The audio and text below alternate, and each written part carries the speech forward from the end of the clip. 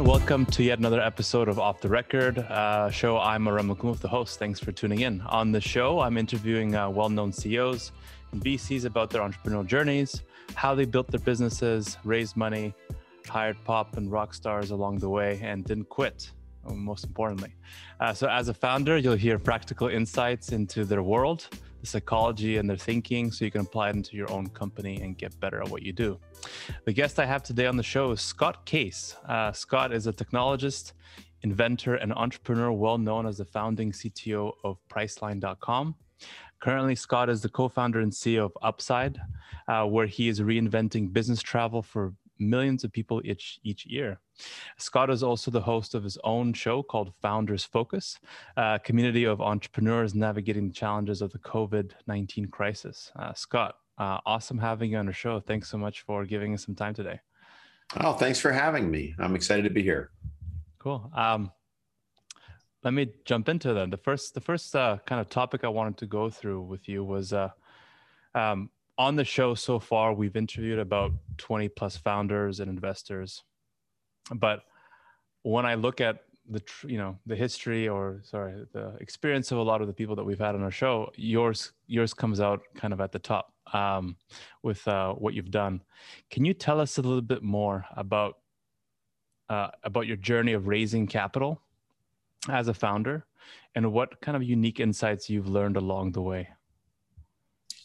Well, so first off, let's start with the notion of raising capital at all. So as an entrepreneur, you have to make a couple of choices, and you don't have to lock in on them too early, but at some point along most people's journey, you're going to decide how you're going to finance whatever it is that you've cooked up. And hopefully at that time you're making that decision, you've fallen in love with the problem that you're working to solve, and you've recruited a few other people that want to solve that problem. And ideally you've done the customer validation work that goes along with it to make sure that you're working on something somebody else actually gives a shit about and ideally even wants to pay you for. And so at that point, you have to make a decision about, for your market and your customers, what's the best way to finance it. And I'll just caution that I think there's a lot of hype and a lot of enthusiasm for being a venture-backed company, as if somehow being venture-backed is like the blessing of success or something. It isn't. It is useful to have resources. Venture investors are very smart. They have a good view of the market, but you're making a trade-off when you take on an investor, and you're gaining some things and you're also losing, or you're creating some potential liabilities or challenges for yourself. So I'll start with the position of, as an entrepreneur and as a founder, if you're starting your goal is a high growth company, your goal is to get to scale. When you decide to make that leap to raise capital, you're making a big decision that's going to have a long-term impact on your business. And so I'll focus on sort of three pieces of the puzzle, and then I'll let you follow up with questions you think your audience might find interesting. So the first piece of it is when you're raising capital and you've made the choice to be in the venture game, know that it's a two-way exchange, right? You are basically partnering with another person/firm that is going to be with your company longer than almost every employee you have, maybe even longer than your co-founder, because a lot of co-founders kind of have breakups along the way. And so if you're the CEO, just know that you're going to have somebody that's going to be at your table like for a long time, typical startups that make it 5-10 years, right? So it's not just about who you pitching them. It's also about making sure that you're going to want them at your table. It's as close to having somebody like marry into your family as you get in a business world, because they're going to be there with you and you're going to interact with them sometimes very frequently. Sometimes it might be once a month or once a quarter in a board meeting, but guess what? They're going to be there and they have a role to play. So number one, as you're thinking about it, I like to think of them as capital partners. They're partners in your business to your success. They happen to bring capital to the table. And there's lots of flavors of them. If we have time, we can unpack them. But that's the first thing. This is a two-way street, right? You've got to make sure that you're in a position where you're going to bring this person in, and they have to obviously want to bring you into their portfolio, right? So that's number one. Number two is, once you are on this train of raising capital, you are likely to be on this train of raising capital for the full duration of your company until you exit the business. Because once you start to bring the fuel in, that capital has a set of expectations to it. And I'll come to that a little later. But the expectations of that capital, you need to be delivering on. And oftentimes it leads to more capital.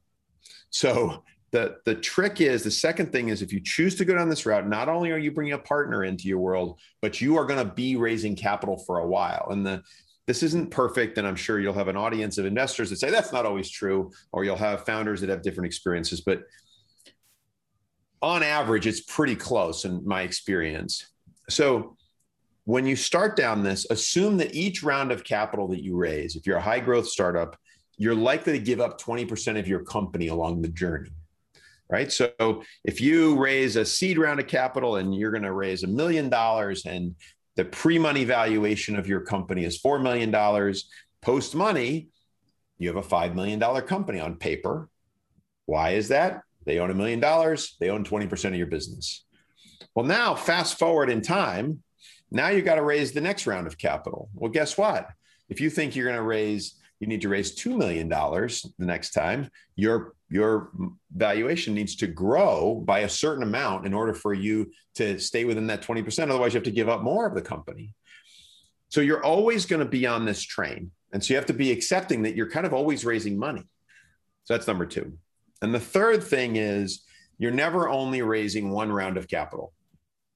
You're always raising two. You're raising the round you're starting with, and you're raising the next round.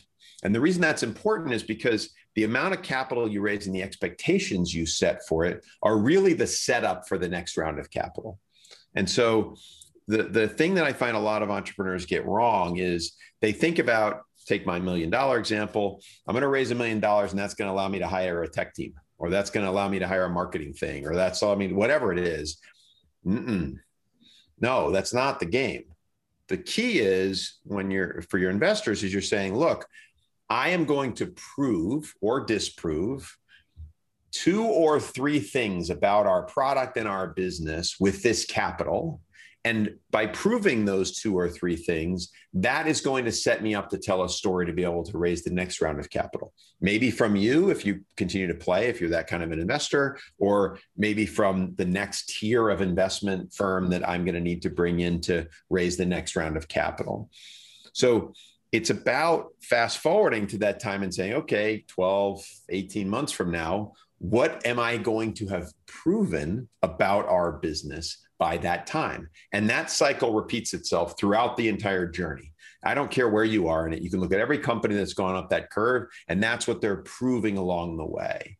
And so when I think about raising capital, and I've had these experiences, some have failed and some have been successful. Sometimes you make it up the curve and then you can't prove the thing you need to prove and you have to retreat and do something different. You're partnering with a capital partner, make sure they're in the game with you. You're on this train, so assume you're raising capital sort of forever. And then the third piece is, you're never just raising one round, you're raising 2, because the round you're in is about proving something that's going to let you raise the next round of capital, whatever that is. So that's been my experience. I've been a part of raising capital. I've been a part of taking company public. I have raised capital and had it fail. I've had raised capital and I don't know what the outcome is going to be. But they all follow that same kind of pattern.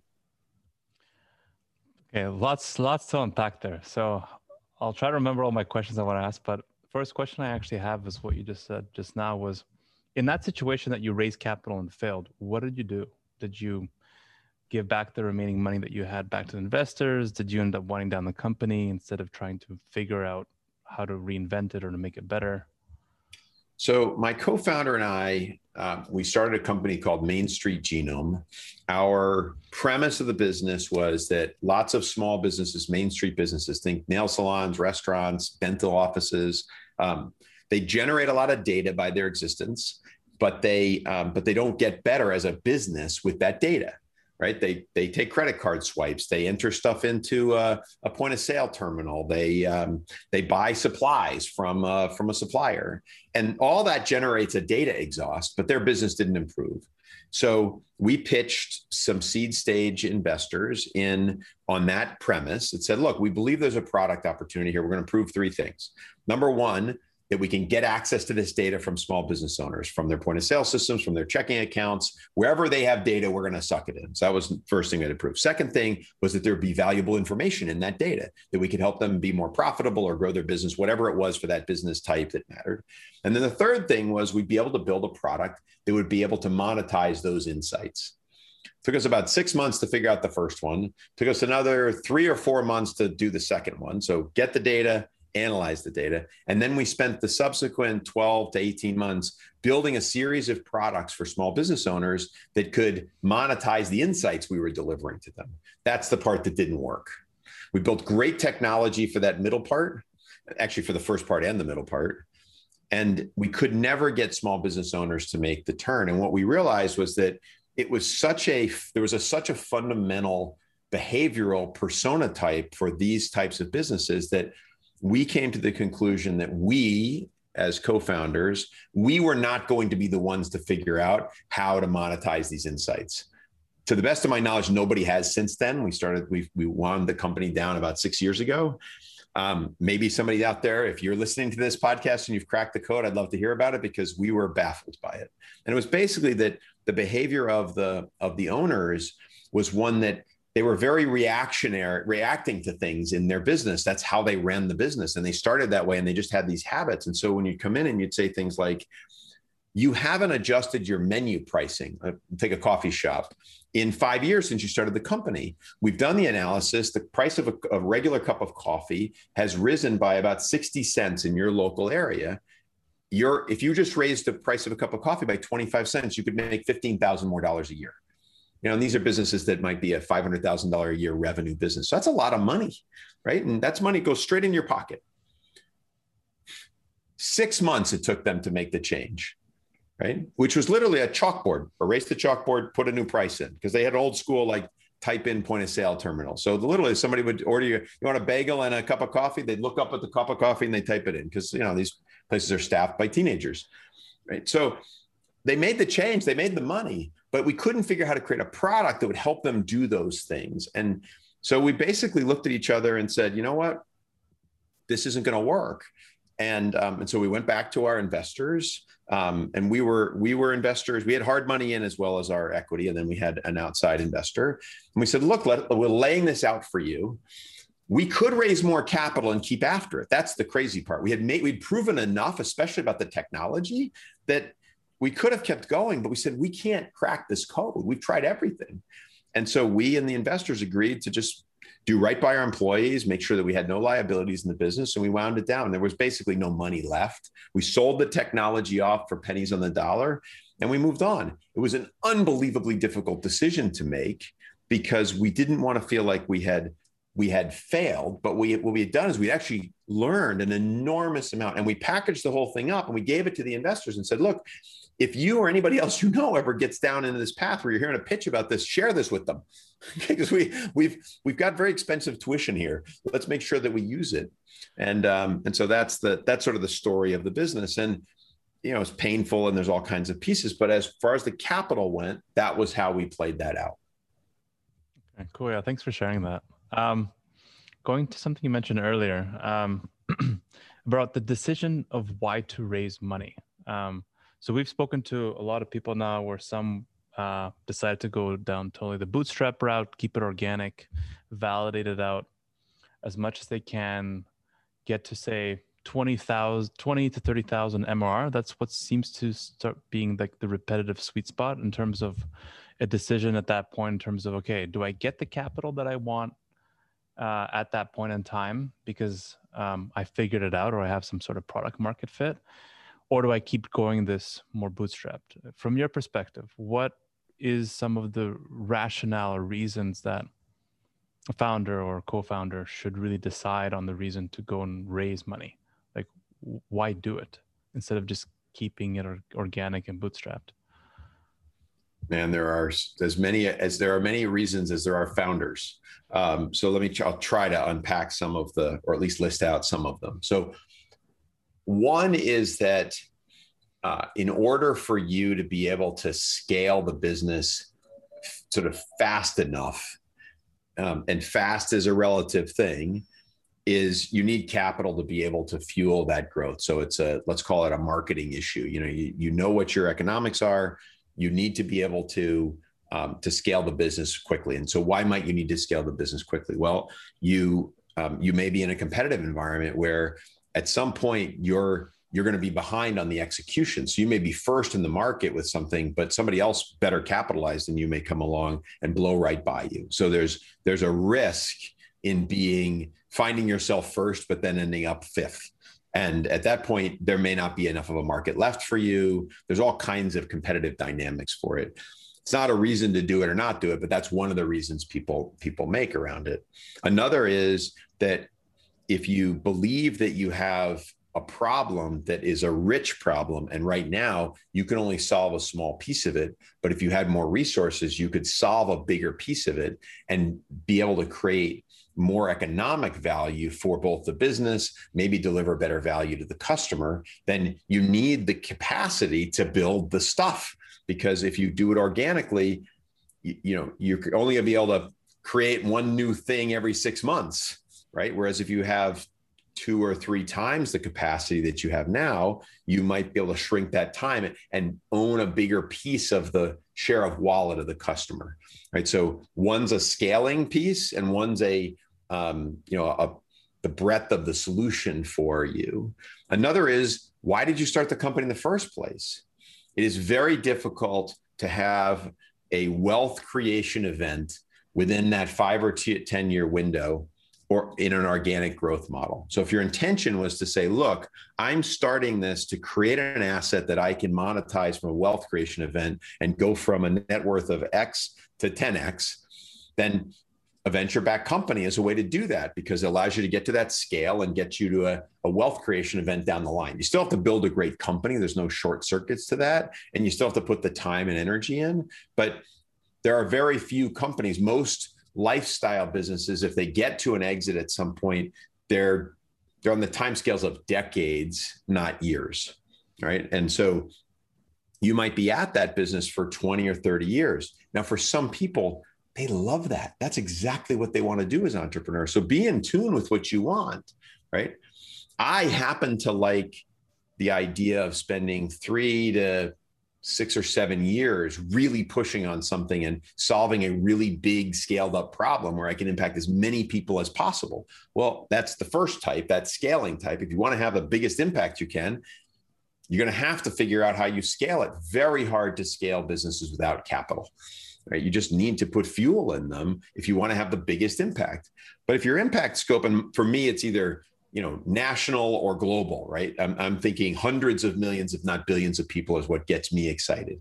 But if what gets you excited is I want to help a smaller community, whether that community is a geographic one or it's an industry segment of it, and then if that's what gets you jazzed, you can probably grow it organically. So those are just some of the dimensions that get complicated about whether it makes sense for you to raise capital or not, depending on what your goals are and being clear. And this is the part that I'll land on. I didn't talk much about it earlier, but be super aligned with your co-founder or co-founders if you have them. You have to be on the same page. I'm mentoring a company now, and I'm mentoring one of the co-founders who's the technical co-founder, not the CEO.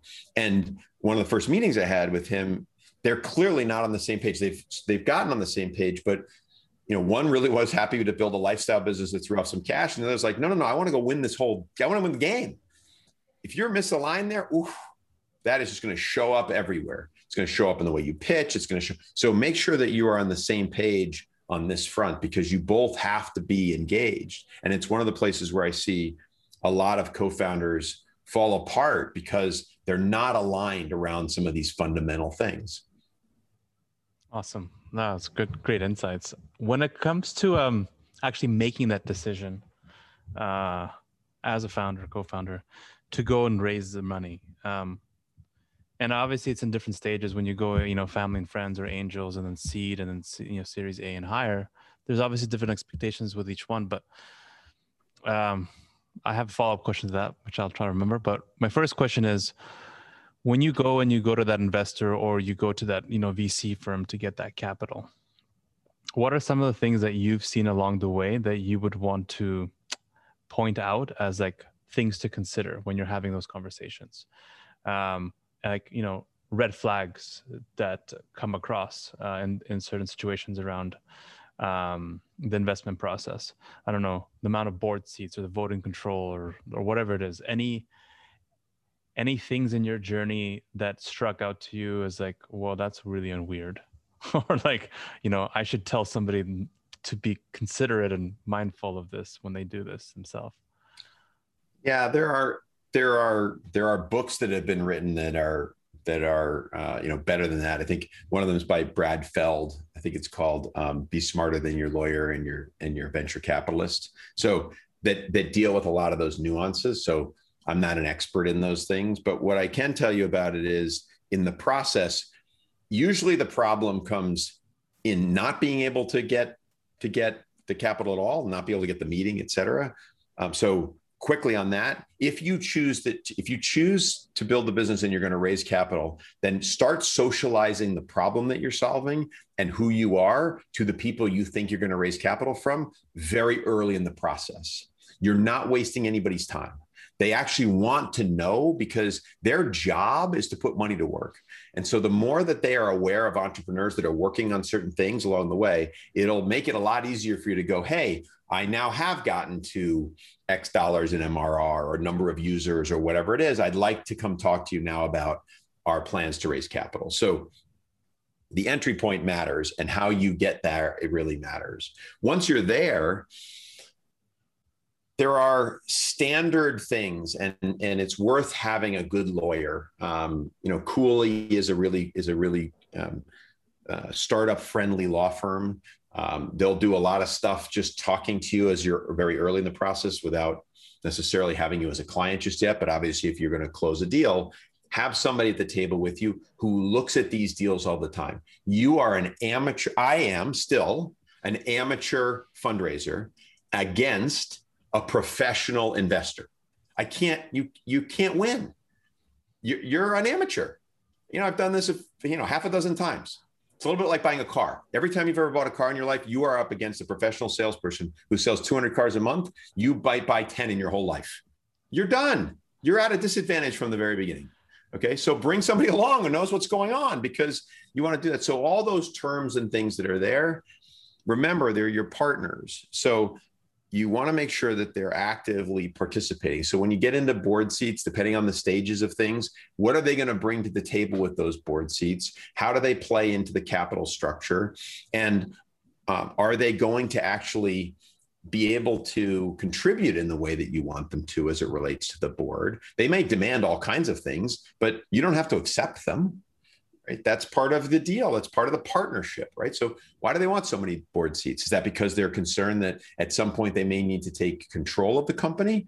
Well, why are they so worried about that? You want to probe on those things. What are they worried about? Well, we're not sure that you're going to be the right leader, 3 years down the road. Well, good to find that out now, right? Because maybe you need to get comfortable with that and say, you know what, you're probably right. I'm not the right person to be the CEO of this thing. Well, let's not use the board control to do that. Let's use some other mechanism to do it.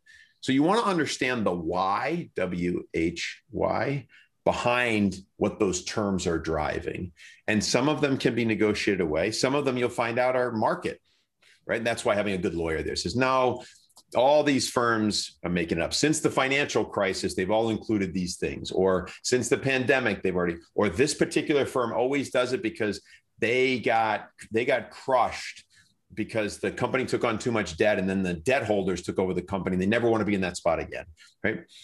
Those are the kinds of things that a good partner will know, and it's worth spending the money on a good lawyer, especially ones that know the startup game. Do not use your best friend's sister's cousin who happens to be a lawyer, and get an expert, right? It's just really worth having somebody at the table that's what they do every day to help you navigate those nuances there. And again, reading a book like Brad's is a really good way to make sure you're asking the right questions so that you don't get those things. And for those of you who are very early stage, a convertible note is a very common thing. There's lots of levers you can pull there, but if you're raising your first round or even your first and second round, having a convertible note can be a really good tool. And it's an investment vehicle that has a lot of features to it that are easy to understand as a founder. So don't think of it as like, well, that seems weird. They're normal. You can read about them and understand them. Again, have a lawyer at the table with you so you understand the implications of the choices that you're making. You still may make the choices. There are always consequences, and you'll deal with the consequences. That's what we do as entrepreneurs. In your journey raising money on different occasions, did you ever do any reverse due diligence of your own on any of the investors? 100%. Always talk to other CEOs. Ask for 2 or 3 CEOs. Ideally, you want one that they invested in, let's say, in the last 6 months, and you want one that they've had in their portfolio for 2-3 years, right? And you want to talk to the founder, whoever the founders are, because you want to understand, well, what's it like to work with them? When they show up to board meetings, are they prepared? Do they expect certain things from you? And I will say, once you bring on capital, make sure you understand what their communications expectations are upfront, even before you take their money. And I'm a big believer in over communicating. So like, we send out packages every month. We have a call every month. We don't require anybody to be there, but we send them out, and it's all a look back. So it's all what happened the last month. It's not the taste of what's look forward, but it's not a strategy call. It is a pure investor monthly financial call. Let's talk about it. Get that discipline in now, right? Early in the process. What it allows for you to do is when you have a board meeting, let's say you meet quarterly, you can talk strategy and future, and you have covered the past. Now, somebody might bring that up and say, well, the past informs the future, which is true in some cases, but at least you're not screwing around in a board meeting where you're supposed to be thinking about where you're headed with like reviewing our monthly financials. And if you do the monthly, everybody's current. So you're not bringing people up to speed. So if in the middle of the month, somebody calls, you got some weird thing you got to deal with, and they're like, well, remind me again how much cash you have on the balance sheet and why are you spending it that way? It's like, no, you knew that already, right? So setting those systems up at the beginning is really important. Don't let that slide. Make sure you understand their expectations and you're managing the relationship down the line, because that's what it is. They're capital partners. They deserve information. They deserve stuff. And the more current you keep them, the easier it's going to be for you. And a few different people mentioned to me about the concept of smart money, that it's not just like, you're not just getting capital, but you want to get something on top of that, whether that's access to a network or a client base, or I don't know. Some people say that they want hands-on investors. So wanted to ask if you've treaded in that kind of space before. Like, how involved have you had your investors participate in your journey? So I think a lot of investors will make claims about, hey, our network will support you and all that. Some do it really well, some don't. That's the kind of thing you can get through your own diligence with other founders. But there is a bit of be careful what you wish for here. You as the CEO, and I'm going to focus specifically on the CEO, founder and CEO, or co-founder and CEO, you're running the company. You are leading the company. The investors and your board members, they expect you to lead the company, and their job is to ask you challenging questions to make sure that they both understand the strategy, not just the mission that they bought into, but your current strategy and why you have confidence that that strategy is going to be effective. And their questions and their feedback may have you adjust and say, you know what, that's a really good point. I hadn't thought about that. Let me adjust my strategy to incorporate that new idea. Right? But you're in charge. It is your job to deliver the business to the outcome that you have put out there. And you might change your goals and objectives and all this stuff. They need to be along for that journey. But if you ever find yourself in a spot where they're hands-on and they're like setting the strategy for you, you've already lost the whole company. Give up now. Right? You're done. You've mismanaged the whole thing. Just shut it down. You'll be safer. You can rescue it. It's really hard though, because now there's this expectation that you don't know what you're doing. You're not a good leader, and they're leading. Their job is not to lead. Their job is to guide you, provide you feedback, protect their investment. So if they think you're doing something existentially boneheaded, they're going to basically say, well, time out. That doesn't sound like a good idea. You want them to do that, because if you're at odds, man, better find that out quickly, right? Because you don't want to be in that spot. You need to bring them along, or you need to say, oh boy, I got the wrong investors here. What am I going to do about that? Right? So it's very, very important for you as a founder to continue to lead. And so, yes, certain types of investors will be smart, but smart, in my experience, has almost always been reputational, not actual, right? It's that the reputation that that firm has about investing in things that have an outcome that is positive, that plays to your advantage when you're raising the next round of capital, for example, or you need to, that firm is going to be your lead and they'll help attract others. But the partner that ends up on your board, oftentimes they're the partner that maybe blessed the deal, but they're going to have a junior partner actually sit in on your board meetings, and whether that person can bring real value or not. So I wouldn't make a choice between one firm or another, or be too restrictive in what you do. It's more important that like you get along really well with that partner, and that you believe that they're going to be helpful in that phone call at 10 o'clock at night on a Sunday when you're like, oh my gosh, my biggest client just walked away, right? You want them to be able to be a part of the dialogue, which is less about being smart and more about having a good relationship with them and having a lot of trust, where they can help be just a good listener at that point or help guide you in some way. And so those are the things that are more important than smart, so to speak, in my view. No, it's great, Scott. When it comes to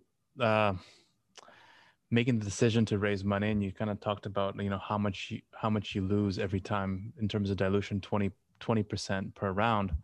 At the end, you might not end up with a lot, right? I actually have a close friend who runs a large scale up, and I found out that after all the rounds, he only owns a couple of points as a CEO, which is really unfortunate, because then it's like at the end of the day, like, what am I doing this for, or what am I holding on to at the end, and why should I stay?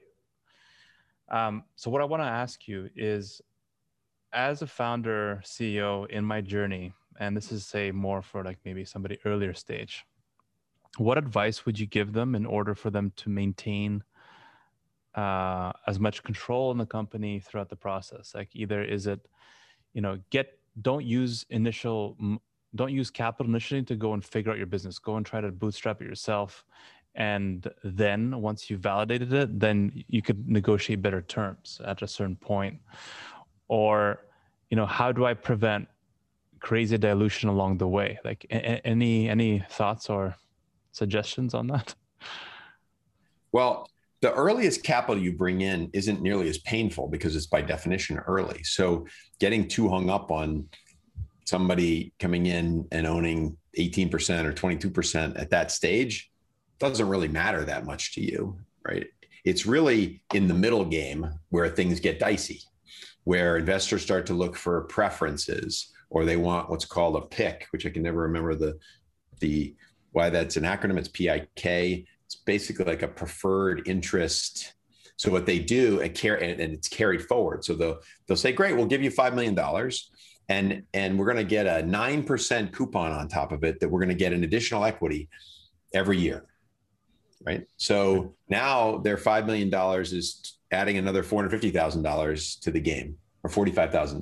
Did I do that right? Yeah, $45,000. So, $450,000. Yeah, $450,000. So now all of a sudden they're increasing their ownership stake just in time. Right? Or if they have a multiplier, say, yeah, no problem, we'll give you $5 million, but we get the first $10 million in profit on an exit. Right? Those kinds of things that increase the dilution, or you have hurdles you have to cross in order to, oftentimes they'll say, hey, it's a 2x preference unless you get to a certain either valuation or revenue number. There's lots of ways to structure it. So it's the middle game that can really screw you up. And the other thing is, don't focus necessarily on equity. Depending on the type of business you have, you may be able to finance things through other forms of cash, like debt, right? And I think a lot of entrepreneurs forget about debt. Well, if you have a recurring revenue business, and what you need to be able to do is, and even if you're not profitable, but you can service debt. Debt is a really great tool for being able to do certain types of things, a capital project of some kind that you need, a growth spurt that you have confidence in.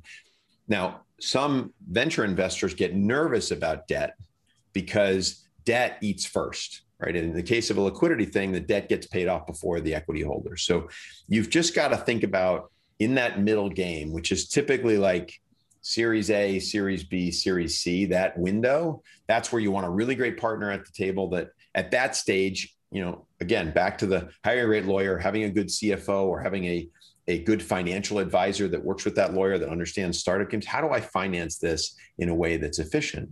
On the other hand, to be clear, if you own 5% of a billion-dollar company at the end of the day, that might be a really good trade for 5 years of your life, right? You'd say, you know what? I made $50 million. Not a lot of people can get paid, $50 million or 10 years of their lives, right? That's a lot of scratch. So sometimes the trade is worth it if you're playing that game where you're sort of playing that unicorn exit game. Again, not for the faint of heart, doesn't work out all the time. So you have to be sort of thoughtful about that middle game because that really does set you up for the liquidity events that might be down the line. But I want to put a big emphasis on something. Your job as a CEO is to build a really great company that satisfies the needs of your clients, your customers, whoever that is, where they're trading money for value, and that you have a team that has a culture that is capable of dealing with the inevitable shit show that comes across your life as a startup that can handle all those things. Because if you don't do those things, there will never be an exit. But if you do those things, you'll have all kinds of options down the line, and you can play out those options when you go. But you want to start with the end in mind at the theory. Let's go solve some really big problem, not like, oh, I'm going to build $1 billion company. Those might be the orders of magnitude, but that stuff twists and turns along the way. A couple more questions for you, Scott. I mean, great stuff here. This might be a silly question, but I want to kind of maybe see if you could dumb it down for me, so that people listening can understand what the process is. So like once you go on that train ride of getting funding, as you mentioned, what should be the expectation for you as a founder when you go and you do a seed round versus Series A versus Series B versus Series C, in the sense of like, what am I, from your experience, what am I hoping to get out of each round? Is it like, seed, okay, I'm getting to product market fit. Series A, it's like, okay, I found it, now I need to scale. Series B, it's like, okay, I just need to keep scaling. Like, what are those indicators? Is it just like, I just need more capital just to keep the business running? Or are there other kind of like goals you should associate for each round? There is no rule of thumb here. Some people will tell you that. I have not found one. Okay. It really comes back to what I mentioned earlier about what do you need to prove about the business? And that's the amount of capital you need in order to prove that. So maybe in the middle stages at Series B or Series C, it's, hey, we believe we can prove that we can triple the size of the business in a capital efficient way. Okay, right? What does that mean? Well, we think we can get our customer acquisition cost to X or to Y or from A to B. Your job is to prove these things that gets the business where you want it to go, whether that's a number of customers that you're impacting, whether that is your ability to raise more capital in the later stages, if that's what you're trying to do. Maybe it's to get you in a position where you can, again, expand the services that you're delivering to your clients. There's no hard and fast rule at the stages. You can find charts that'll show you this stuff, but every business is different. The twists and turns, the stuff that didn't go the way you thought it was going to go, the things that happened that you can't predict. The world changes in some fundamental way. Like whatever plan you had in February of 2020 isn't the plan you had in May of 2020. So it was nice that you had some fancy deck about raising your capital and all that other shit, but that all thrown out the window. And those things happen in every startup. This happened to be one that happened globally, but it's all those things. So it's always going back to those core principles of what do you need to prove about the business that lets you get to the next stage of the business?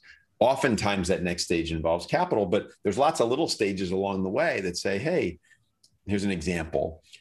Where's my retention at? Well, you need time. For a lot of businesses, maybe I won't know what my retention is for a couple of years. So how do I set things up so that I can measure my cohorts and look at that retention over time so I can prove out that I've got it? And a lot of companies will find themselves not in a great place, let's say in a SaaS business, and they're not in a great place by year 3 or 4 on their retention because they finally can see it and say, well, shit, our early adopter cohorts, they were really going well, but our later adopter cohorts, oh my God, it's a shit show. Like, what happened, right? Well, it could take you 6 months to find out what happened. And then it might take you another 6 months to fix your product or your marketing or whatever it is to get there. Well, I can't tell you what that is right now on day 0 of your company, but I can tell you that if you find yourself in that spot, your story and what you're doing and what your strategy is, all those things are going to be very different about what you need to do to get that next round of capital. And I know I'm not trying to dodge your question. I just don't think there's an answer to it. I think it's about you looking as a business owner and as a founder and saying, okay, where are we as a company? What are our objectives in the near term, sort of measured in single-digit quarters, right? And what do we need to be able to do? And where are we? Because maybe we've got to turn the ship and say, we got to solve this problem before we're going to raise any more money. And that might mean dialing back your marketing and dialing back your growth. I sit on a board where there's always a tension between these factors. You know, how fast do we want to grow? How much capital do we need to invest? How much more capital do we want to bring into the company to maintain that growth rate? Well, guess what? If your customer acquisition cost is out of whack, let's say it's costing you twice as much as you think it should, why would you pour more money into this thing? That's just crazy. Or your retention is below, let's say 80%, right? You're just churning now, right? So it depends on the type of business, where you're at, what's happening, what do you know, what do you not know? Boy, I wish it was easier, but it's not. But that's why we signed up for this game, because we get to play it differently each time. It's a definite unknown. It's different for every business, which you're totally right. When you actually do get the money, I don't know, any strategies or recommendations you would recommend to anybody in terms of how to structure those capital plans? Like, what I'm trying to maybe say here is, I know investors want to see where you're going to put the money, like how you're going to allocate a product, marketing, sales, like whatever it is. You know, inherently these things change once you get it. Like, you know, industries change, the business might pivot, but how important is it, would you say, in terms of having really clear plans of action around how you spend the money that you get? Plans are worthless. So I'm a big fan of OKRs. That you're wrapping, you know, basically leading the company around on, and we use quarterly. I feel like that's in the middle stages, that's enough. In the early stages, it might be monthly. You have to set them. Mm-hmm. So it's about setting an objective and a key result you're driving towards. It is not about having a plan, right? You have to plan to figure out how you're going to reach those key results that you're driving towards. But your forecast for your business is going to be updated constantly based on new information. And in the earlier stages, that new information is going to be coming at a very fast clip, hour to hour in some cases. As you stretch your planning horizon, your view, you can start to see that those adjustments are less frequent, but you're still going to be making them. Maybe they move to monthly or then quarterly. Until you're really established, you have no hope of planning more than maybe 12 months out. So you by setting those objectives and assessing your strategy on how you're going to reach those objectives and those key results, you kind of have to be assessing them all the time. And the key thing for you as a founder, for all your stakeholders, is you're constantly processing new information. And the new information that you get at the highest level it's a binary outcome. Does it validate my current strategy? Or does it mean my strategy, does it give me information that invalidates and I got to change it? And there's I guess there's a third option, which is neutral. It doesn't matter. It doesn't change things one way or the other, right? So if it validates your strategy, then you're going in the right direction. And what you're communicating to everybody is, hey, it's working, right? If it invalidates either all or part of your strategy, go, time out. We had strategy A, we learned new information X, and now we have to change our strategy to B. And that pattern, you have to be unbelievably clear about communicating that to your key stakeholders, mostly your team and your investors, right? We had strategy A, X thing happened, and then we got to go towards B, right? And that X part, maybe in the early going, that might happen every day, right? In the later stages, it might be once a quarter or once every 6 months. But you've got to play that pattern because it's about driving towards those outcomes. Remember in this conversation, I said, you got to prove or disprove certain things. So you're going to say, here's our objective is to do X, or A, is my thing. My strategy is A. I'm going to do these things, and I'm going to keep twisting my strategy towards that objective. Unless something catastrophic changes, maybe I have to change the objective. Usually not, but sometimes. But I definitely might have to adjust my strategy along the way. And it's hard to remember, especially in the early going, that it's like, hey, you told me last month your strategy was A, and now I see your strategy is now D, because you cycled through B and C along the way, but you didn't tell anybody. Right? So if you ever remember a math class where your teacher asked you to show your work, this was my problem. It's like, the factors are X minus 3 and X plus 4. And well, how did you get to that answer? Well, I just know it. That's not helpful. Okay. Show your work. Show how you got there. It'll be so helpful to you. And I do my best at it. I still make mistakes all the time, but that's how you're going to get there. Amazing, Scott. To end off, and my last question here, I wanted to chat about leadership and building great companies. And I want to ask you, how would you describe your leadership style? And before, when we had a chance to connect, you mentioned something about the 3 tenets. Yeah. So I think that first and foremost, my job as a leader is to, on the one hand, inspire people to want to go attack interesting problems and go accomplish that. And mostly it's about coaching and being in support of people who actually do all the work. And so if you want your team to be effective, I have found kind of 3 key things that I think they work for me. And I think if you observe other leaders, you'll find that these are often true. So number one, it's basic transparency. They have to your team has to have the information they need to be effective. They need to know the context they're operating in, and the more information that they have, the better, right? Have everything be as visible as you can make it. Write things down, use documentation tools, use public channels in your communications, whether it's Slack or Teams or whatever tools you're using. So number one, transparency, visibility, have them, and if you can, reinforce that they actually understand it. That's number one. Number two is give them ownership, which I view as the combination of responsibility and authority. A lot of founders trip this up. Frankly, a lot of all kinds of leaders trip this up. They give you responsibility, go do this thing, but they don't give you the authority to buy a thing, hire somebody, create a budget, whatever it is, to have the authority to go do it. If you ever find yourself in a spot where you have responsibility without the authority, it is unbelievably frustrating for everybody involved. 90% of the workforce finds themselves in that spot on a regular basis. It's terrible. So if you want to actually unleash your team, the way to do it is they have to have all the information, and then they need to be able to make decisions, which means they have to have responsibility, know what they're supposed to do, and be able to have authority to go do it, whatever that is. And they don't have to have full authority over everything. They just have enough authority, right? And so, make sure you give them that. And if you're really good, you'll give them a little bit more so they can show you what their stretch is so they can develop from a professional standpoint. So that's number two. So 1, transparency. 2, ownership. 3, create resiliency in your teams by demonstrating that we're not about pointing fingers. Mistakes are going to happen. The world's going to do weird shit to us. The best thing that we can do is to identify what the problem is, whatever it is, the issue, thing that's come up, rally as a team to figure out how to overcome whatever it is, and then learn from it. Do a retro after the fact to say, hey, that was whack.